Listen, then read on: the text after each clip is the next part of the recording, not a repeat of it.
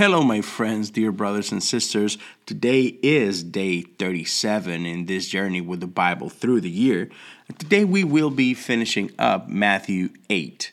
My name is Leo Lozano, an associate pastor here at Revive GMC in Pasadena, Texas. I am reading from the New Living Translation, but you can follow along in whichever translation you prefer. The important thing is to show up. To show up every day and to continue to delight in the Word of God. And, after we spend some time reading, throughout the day, I just invite you to meditate on the passage of this day and just pray, Holy Spirit, what do you want to reveal to me today? What do you want to speak into my life through these scriptures? So, let us read together Matthew 8, verses 28 to 34.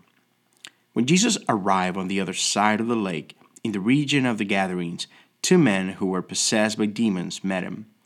They lived in a cemetery and were so violent that no one could go through that area. They began screaming at him, "Why are you interfering with us, Son of God? Have you come here to torture us before God's appointed time?" There happened to be a large herd of pigs feeding in the distance. So the demons begged, "If you cast us out, send us into that herd of pigs." "All right, go," Jesus commanded them. So the demons came out of the man and entered the pigs. And the whole herd plunged down a steep hillside into the lake and drowned in the water. The herdsmen fled to the nearby town, telling everyone what happened to the demon-possessed man. Then the entire town came out to meet Jesus, but they begged him to go away and leave them alone. This is the word of God for the people of God. Thanks be to God. There's so much to say. I know sermons have been written for forever about these verses right here. But I just want to focus on this. These two men were avoided by everyone. No one dared to reach out to them, to have conversation with them. No, they went the opposite way. But Jesus not only, not avoided them, he traveled through a storm to meet them. Yeah.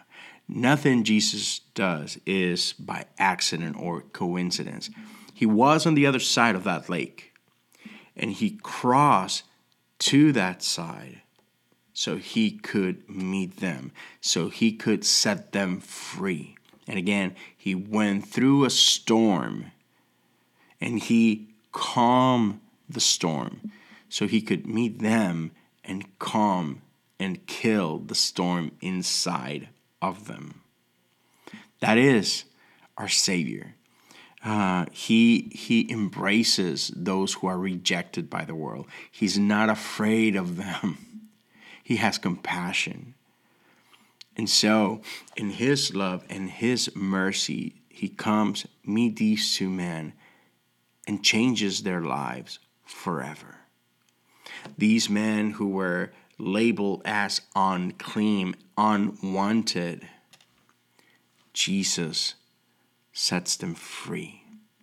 And in doing so, he reconnects them back into their communities. That is our God. That is our God. He's so good. He's so merciful. And so, just an invitation for us, an open invitation for us. Who are those in your midst that are rejected by everyone else, but you can make a difference in their lives? You can introduce them to the one who can set them free, who can make them feel love like never before. I don't know. That is what the Spirit of God is putting in my heart today. But as I said in the beginning, pray yourself and be, God, what do you want to show me through the scriptures today? So thank you for joining me, and I hope to meet again tomorrow for day 38. God bless you.